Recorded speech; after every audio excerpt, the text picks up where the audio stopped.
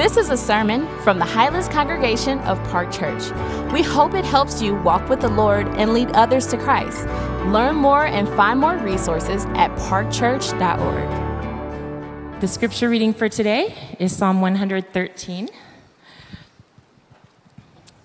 Who is like our God? Praise the Lord. Praise, O servants of the Lord. Praise the name of the Lord.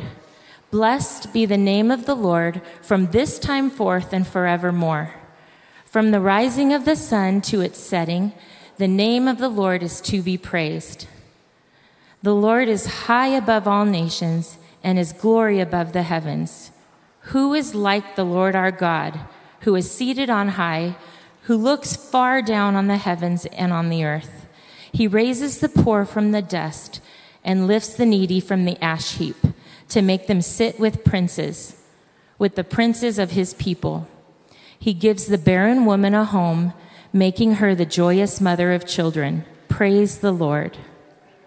This is the word of the Lord. In Psalms in Tamil, in my language, it's called Sangeetham. அல்லேலூயா, கர்த்தருடைய ஊழியக்காரரே துதியுங்கள். கர்த்தருடைய நாமத்தை துதியுங்கள். இது முதல் என்றென்றைக்கும் கர்த்தருடைய நாமம் ஸ்தோத்தரிக்கப்படுவதாக. சூரியன் உதிக்கும் திசை தொடங்கி அது அஸ்தமிக்கும் திசை மட்டும் கர்த்தருடைய நாமம் துதிக்கப்படுவதாக. கர்த்தர் எல்லா ஜாதிகள் மேலும் உயர்ந்தவர். அவருடைய மகிமை வானங்களுக்கு மேலானது. உன்னதங்களில் வாசம் பண்ணுகிற நம்முடைய தேவனாகிய கர்த்தருக்கு சமமானவர் யார்? அவர் வானத்திலும் பூமியிலும் உள்ளவைகளை பார்க்கும்படி தம்மை தாழ்த்துகிறார். அவர் சிறியவனை புழுதியிலிருந்து தூக்கிவிடுகிறார், எளியவனை குப்பையிலிருந்து உயர்த்துகிறார்.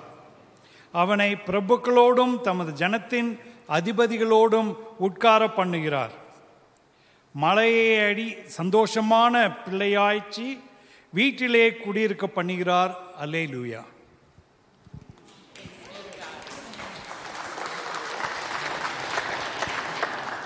Thank you so much. That was so beautiful. Love it. Hey, everyone. My name's Chris. How are you this morning? Hopefully you're doing well. Good to see you. Those of you who are joining us on the live stream, we're so glad you are with us this morning as well. This morning, John mentioned it earlier. If you were in here at the beginning of the service, he thought it was Father's Day and welcomed everybody and said, Happy Father's Day. I was down the hallway and I heard everyone start laughing. And I asked somebody in the hallway, I was like, why is everybody laughing so loud at the beginning of the service? And they said, because he said, Happy Father's Day. And I'm like, duh, it's Father's Day.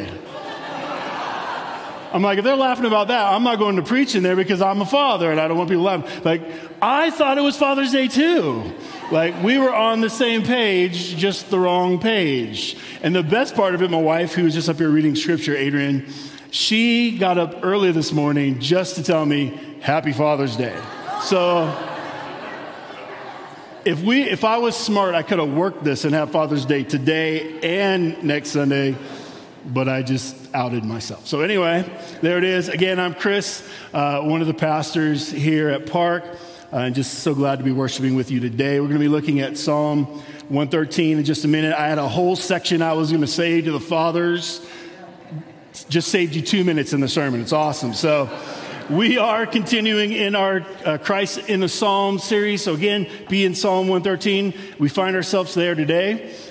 What's really cool here, this happens to be the beginning of a new section of Psalms that spreads from 113 to 118. And those 6 Psalms are known as the Egyptian Hallel, which, by the way, Hallel is the Hebrew word for praise. That's why you'll notice in verse 1 of Psalm 113, the word praise is mentioned 3 times in one verse. This is known as a praise psalm.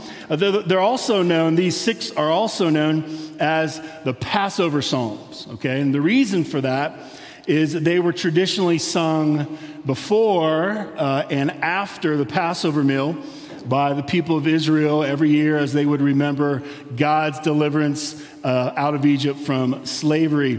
Typically, it'd be the first 2 sung right before the meal, so 113, 114, and then after that, 115 1:15 to 1:18. So here's something just cool. Think about it. Just put yourself back in the biblical text. When the gospel accounts talk about Jesus having his last meal with his disciples, if you remember, it says they sang a hymn and then went out into the night. So they would have been singing, they would have started that meal with Psalm 113 and ended that meal with Psalm 118. So it's just cool. So this all of Scripture is sacred, but it feels like sacred territory that we are reading in here the next few weeks. So the key to interpreting this passage is found in verse 5. So the key to interpreting Psalm 113 is found in verse 5. So look at verse 5 with me, if you would. Everything else in Psalm 113 supports this opening kind of rhetorical question found in verse 5. Notice what it says. It says, "Who is like the Lord our God?" And because it's rhetorical, the anticipated response is no one. So who is like the Lord our God? No one. There is no one like our God. Now, that's a big statement, especially if you're not a believer, right? Maybe you have been invited by a friend, or you're just like, let me go check out this Christianity thing. And you hear that kind of statement that there is no one like our God. That can sound really arrogant and probably a lot of reasons why you don't want to become a Christian. So that's a big statement. So somebody who makes that kind of presumptuous statement, that kind of dogmatic statement, better be able to back it up. It kind of reminds me, this is stupid, but the greatest Christmas movie of all time, Elf. Come on, track it with me. All right. Remember that scene when Buddy the elf is walking down the street in New York City and he sees the sign in the window? What does the sign say? World's best cup of coffee. And he runs in, congratulations, world. I actually sounded like him. That's pretty good. World's best cup of coffee, right? And everyone's looking at him like, what an idiot. What's wrong with the guy? Right? It wasn't meant to be taken literally, for sure. But man, the psalmist is going to have to back this up. The psalmist is going to have to do something to defend that kind of a dogmatic statement, especially since they're talking about God and you don't play around with God. So how's he do it? Well, what he's going to show us in these 9 verses is that, first of all, here's why there is no one like the Lord our God. Nothing is too big for God. Nothing is too big for God. And at the exact same time that nothing is too big for God, at the same time, no one is too small for God. Nothing's too big for God. No one is too small for God. And that's what makes God completely different from anyone or anything else in all creation. So first, nothing is too big for God. Where do we see that? We see it in 3 verses. Look at verse 2. What we see here is that God is sovereign over all of history. God is sovereign over all of history. Look at verse 2. It says, "Blessed be the name of the Lord." Look at this. "From this time forth and forevermore." All human history, blessed be the name of the Lord. The psalmist is saying, because he's so great, because he is God, his name will be praised forever. It's been praised from the very beginning of time and will be to the end of time. He has been and will continue to be praised for all eternity. So who else can fit that description? Nobody, right? It was the French philosopher and playwright Voltaire, who lived from 1694 to 1778, famously declared that Christianity would be extinct within 100 years of his death. All right, so by 1878, he predicted that Christianity would be extinct. Did that happen, right? No. And just kind of a little twist of fate or irony or sovereignty. 100 years after his death, his estate had become a Bible Society headquarters in Europe. Isn't that awesome? Why? Because God, not Voltaire, is sovereign over history. And also, I think God has a sense of humor. So he's like, oh, really? Okay. Right? That's one reason why nothing is too big for God. He's sovereign over all history. Another reason, God is sovereign over all places. All places. Doesn't matter where you are on the earth, he's sovereign over it. Look at verse 3. From the rising of the sun in the east to its setting in the west. That's right? Rises east. Yes, okay, I want to make sure. From the rising of the sun to the setting, it is, or the name of the Lord is to be praised. All of the earth is covered by his sovereignty. That's what the theologian Abraham Kuyper was getting at when he famously said, there is not 1 square inch in the whole domain of human existence. Woof, a lot of words. Over which Christ, who is sovereign over all, does not cry, mine. Isn't that awesome? I wish I would have said that first. That is so good, so good. So how can the psalmist imply that there is no one like our God? Well, because he is sovereign over all of history. He is sovereign over all places. And then lastly, he is sovereign over all power and authority. Over all power and authority. Look at that in verse 4. The Lord is high above all nations. He is high above all nations, and his glory above the heavens. All nations, all authorities, all powers. He is sovereign above. Now, think about the world today. The places where the gospel is spreading the most, where the church is exploding with growth. Think about where those places are in the world. Just to let you know, it's not Denver. I know that's shocking. It's places like the Middle East. It's places like Asia. Sections of Africa where there is intense persecution. Where it's illegal to be a Christian, it's illegal to attend church. How can that be? Because God is sovereign over all power and authority and will be praised and worshiped no matter how severe the opposition. That's why Jesus said in Matthew 16:18, I will build my church and the gates of hell shall not prevail against it. Amen? Amen. Even in Denver. The ancient historian Tertullian, in explaining the early spread of Christianity in the face of really, really intense persecution, explained it this way: it's the blood of the martyrs that is the seed of the church. The more we kill these Christians, the more the gospel spreads, the larger the church gets. Meaning that the more the rulers and authorities of the world tried to stop the worship of God by killing the people of God, the more God proves himself to be sovereign over all power and authority that rises up against him. That's a historical fact. So the psalmist can rightly ask the question, that rhetorical question, and answer it rightly. Who is like our God, right? Because nothing is too big for him. That there is no one in all of human history that is like this God, the God of Scripture, the one true God. But the writer can also rightly say that there's no one like this God because no one is too small for God. What?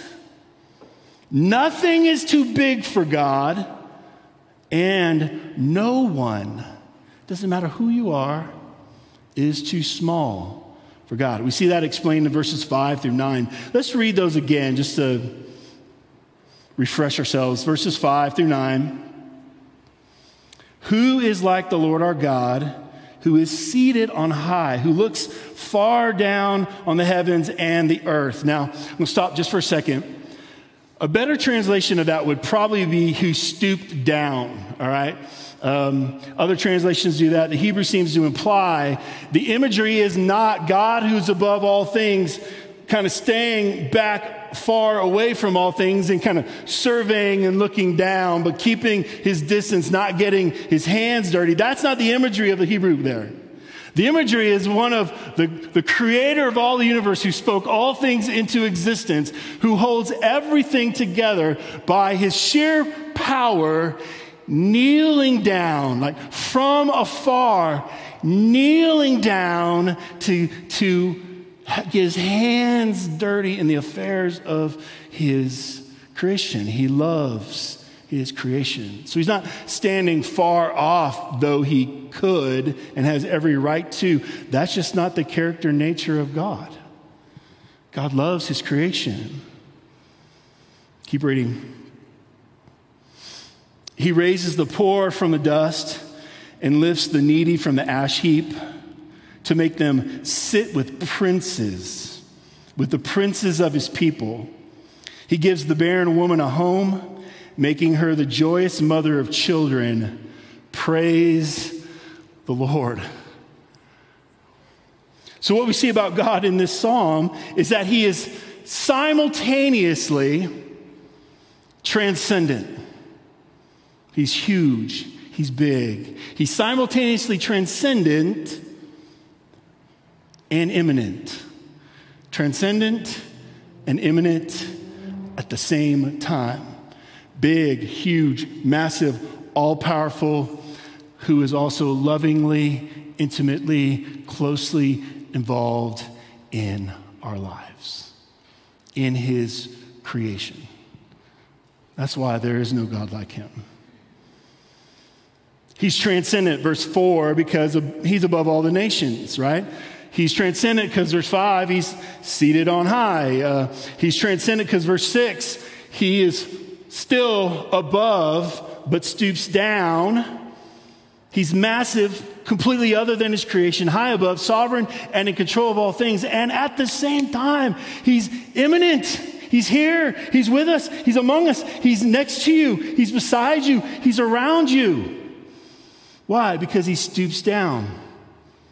He stoops down. He comes to us, specifically to the poor and needy in verses 7 and 8, and meets the barren woman, verse 9, in her distress, and loves and blesses her. So no one is like our God, because nothing is too big for him. And no one is too small for him. See, in the ancient world, it didn't get any smaller than being poor and needy. That was as small as it gets. And being barren. Kings, emperors, governors, magistrates, people in authority would overlook the poor and the needy all the time. Would overlook the barren all the time. But the God of the universe, we're told in John 1:14, became flesh and dwelt among us. He humbled himself, Philippians 2, and took on the form of a servant to come and serve us and do for us what we could never do for ourselves. Who is like this God? In verse 7, it says, he raises the poor from the dust, which either implies they're homeless or they live in a simple mud hut, which would be typical of the poor people of the day. And it goes on to say, he lifts the needy from the ash heap, which implies definitely that these are the poorest of the poor. How do we know that? Because the ash heap is a reference to the dump outside of the city, where people would take the trash and burn it, and these poor and needy would actually live in the ashes in the dump and scavenge for food and other supplies, just survive, because they had no other place to live. Unless we think, well, that's the ancient world. This happens every single day in this world. One, many of us drove by people experiencing homelessness right now. on the way to this building in the dust, right? Other places in the world, when I was a pastor in Southern California, we would take mission trips often to Mexico and go right over the border into Tijuana. If you've ever been there, you know there's this big dump right in the middle of the city where people literally live in the dump. I've seen houses made out of trash. That will change your life. That'll change your life.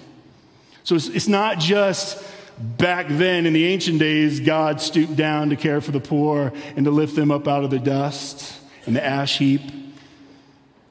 God loves them today. The need is still there today.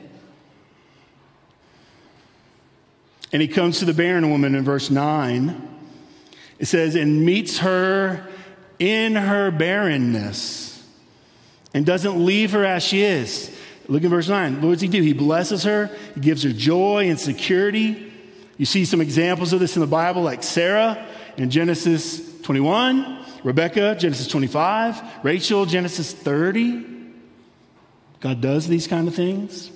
All of those women were barren, but because of God's purposes in the world, eventually Jesus would be born through that family line. He opened their wombs and blessed them in that way. You need to know there was no one more insecure than a barren woman in the ancient world. No one. And that's no slam on them. That's just the reality. They were stigmatized, marginalized in society because in that world, children were viewed as God's blessing on a woman, right? And children are a blessing sometimes. But just kidding. I have 3. Love them sometimes. No. Anyway. I'm going to get in trouble. I better be quiet. But it was viewed as if you have kids, that means God's blessing you. Like you must be really living a God-honoring life if you have children. The more blessed you were, the more kids you had, the more blessed you were, and probably the more righteous you were believed to be. And if you didn't have children, what did that say about you in the ancient world? Children also meant, in a real practical way, you'd have someone to care for you when you get too old to take care of yourself. But if you didn't have children, who would care for you when you are too old? This was the dilemma for women who were barren. The Bible scholar Walter Brueggemann, speaking about barrenness in the Old Testament, he said this: barrenness in any Hebrew text is the effective metaphor for hopelessness. So whether it was talking about literally women or men who are barren, right? It's a metaphor as well. It's a metaphor for hopelessness. Now, I want to stop. I'm going to read more of that quote in a minute, but I need to stop here. I have to imagine that in a room with this many people, there's someone who's longing to have kids, but up to this point, for whatever reason, that dream and desire hasn't been fulfilled. And right now, God brought you here because you're feeling hopeless. You're confused. Maybe you're even angry with God. I get it. Will you just stop for a minute and just let this psalm, which is it's intended to do, is bring you some hope. God has not left you alone. He has stooped down. He is right with you. He is empathizing with you right now. He's feeling literally your pain right now. He's come down to love you and your pain and your hurt. And by the way, the cross is the ultimate proof of that God would go to the cross for us. So don't lose sight of who God truly is in the midst of your pain. There is always hope. Don't lose sight of who God truly is, right? Now, keep going with that quote from Brueggemann. I'll read the first part again. Barrenness in any Hebrew text is the effective metaphor for hopelessness. Barrenness meant there was not only no foreseeable future for self. In other words, you really had no hope for yourself, for a family, and people without children, but also no human power to invent a future. Think of that. real nice way of saying, like, you can't do anything about the future. Like, it's out of your control. No human power to invent a future. Simply put, it meant hopelessness. That's what it meant. Unless God intervened and performed a miracle. And we're told in the Gospels in the New Testament that that's exactly what God did to fix all of this. He performed a miracle. What was the miracle? Well, a virgin conceived and gave birth to a son. God in the flesh. As John said in his gospel, again, the Word, that's Jesus, the Word, became flesh and dwelt among us. We have seen his glory, glory as of the one and only Son from the Father, full of grace and truth. The Apostle Paul says in Ephesians 2, but God, being rich in mercy because of the great love with which he loved us, even when we were dead in our trespasses, he made us alive in Christ, with Christ. By grace you've been saved. And listen, this sounds a lot like Psalm 113. And raised us up with him. Poor, desperate, hopeless, dead spiritually. He raised us up with him. Seated us with him. Seated us with him in heavenly places. Notice that's past tense. And it doesn't say you did anything to earn it. It was all by grace you've been saved. Seated us in heavenly places with Christ so that in the coming ages he might show the immeasurable riches of his grace and kindness toward us in Christ Jesus. Sounds a lot like Psalm 113. Remember verse 7? He raises the poor from the dust, right? And lifts the needy from the ash heap to make them sit with the princes of his people. And then Jesus comes along and is the ultimate fulfillment of that. And it's not some earthly reign and rule necessarily right now. We are spiritually seated with him. It's as if we're already there because God's already in the future. So he can talk about it like it's already done. You're there. You're with him, ruling and reigning. He lifted you up out of the dust. He made you alive by grace. He came to lift up the spiritually poor and needy, which is everyone. You may not be poor materially, but apart from God's grace, we're all poor spiritually. All of us. The scripture is clear that all of us are spiritually poor and needy and desperately in need of his grace and mercy. And through faith in Jesus, guess what happens? We're lifted up. We're seated with him in heavenly places in Christ. He came to meet the hopeless, the lonely, the marginalized, the forgotten, and give us a hope and a future in Jesus. To give us an eternal family for those who are barren. And we're all spiritually barren apart from Christ. But in Christ we can bear fruit that is eternal. That's why Jesus said, John 15:5, I am the vine, you are the branches. Whoever abides in me and I in him will bear much fruit, spiritual fruit. Because apart from me, you can do nothing. Apart from him stooping down and coming to us, there was nothing of significant eternal value we could do apart from him. So, who is like our God? No one. No one. There is no one, nothing that is simultaneously bigger than anything out there, and yet nothing's too big for him.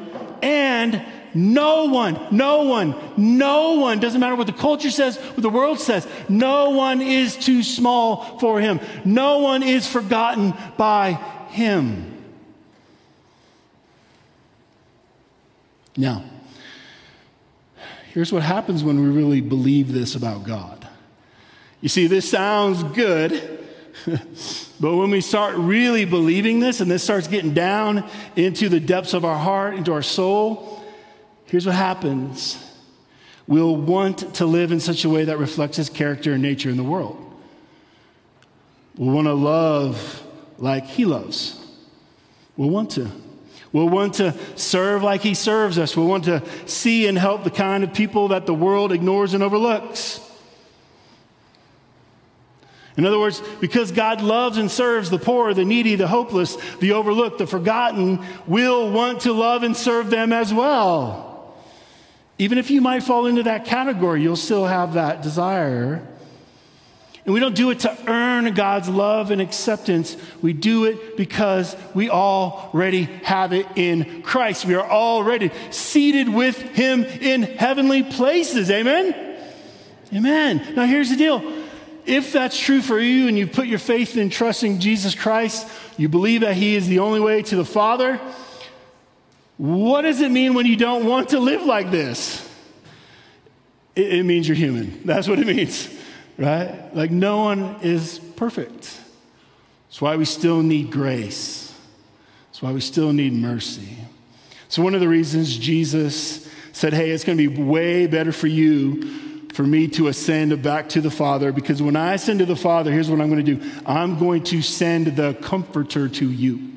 And he's going to indwell you, and he's going to empower you, and he's going to teach you, and he's going to lead you, the Holy Spirit. He's going to guide you into righteousness. So here, what do we do when we don't feel this way and don't want this, but we do believe?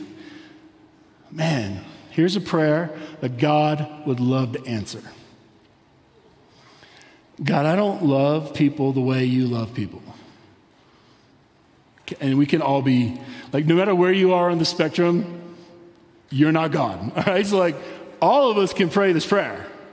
We're just, some of us are a little further, some of us whatever. But we're not always all going to feel like loving people the way God loves people. So man, can you imagine what it must be like for God to hear an entire congregation pray to him and ask him by the power of his Spirit to make you more like that in the world? He loves to answer those kinds of prayers. So pray. Ask him, give me that kind of heart. By the power of the Spirit in me, help me become in reality who I already am in identity.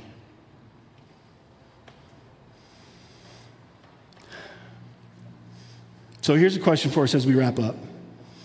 Who are the kind of people that are easy for you to overlook? Who are the kind of people that are easy for me to overlook? Are they the kind of people that are different than you politically? You're like, yeah, forget them. They may be in need, but I don't ever want to be around them. Maybe different personality types. I'm an 8 in the Enneagram. None of you like me now, right? I found out everybody hates the 8s. That's all right. I love you, though. I'll pray for you. But maybe it is a personality. I'm going to be honest with you. This is the one that's the hardest for me. I'm just being straight up. I'm not going to tell you what kind of personalities are most annoying to me, but I'm telling you there are some. And man, unfortunately, it's way too easy for me just to walk away from them and not invest and not be around them because they just annoy me. That's the 8 in me coming out, I guess. But we all have them. We all have them. Maybe it's people who are experiencing homelessness. Maybe it's just so easy to ignore because the problem is so big. It's so huge that I think what it does for us is it cripples us. It paralyzes us, doesn't it? When in reality, there's actually some things we could do and we just overlook. And this one, nobody wants to admit. Maybe it's people who are of a different ethnicity than you. Maybe it's people who the only thing that makes them different in any way from you is they have a different color of skin than you do. Maybe for us, it's way too easy to overlook people who are different than us in that way. I don't know. So for you, who is it? What kind of person? Take that to the Lord. Confess it. In a minute, you're going to have time for confession. Confess that to the Lord and ask for, again, by the power of the Holy Spirit living inside of you, that your reality would more reflect your true identity in Christ. So again, the question, who is like the Lord our God? No one. Let's pray.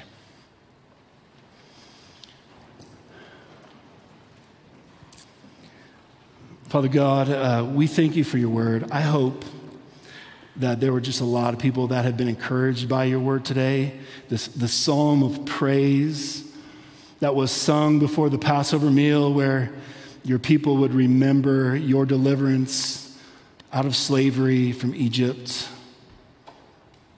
And God, today, as modern followers of Jesus, we've been delivered as well.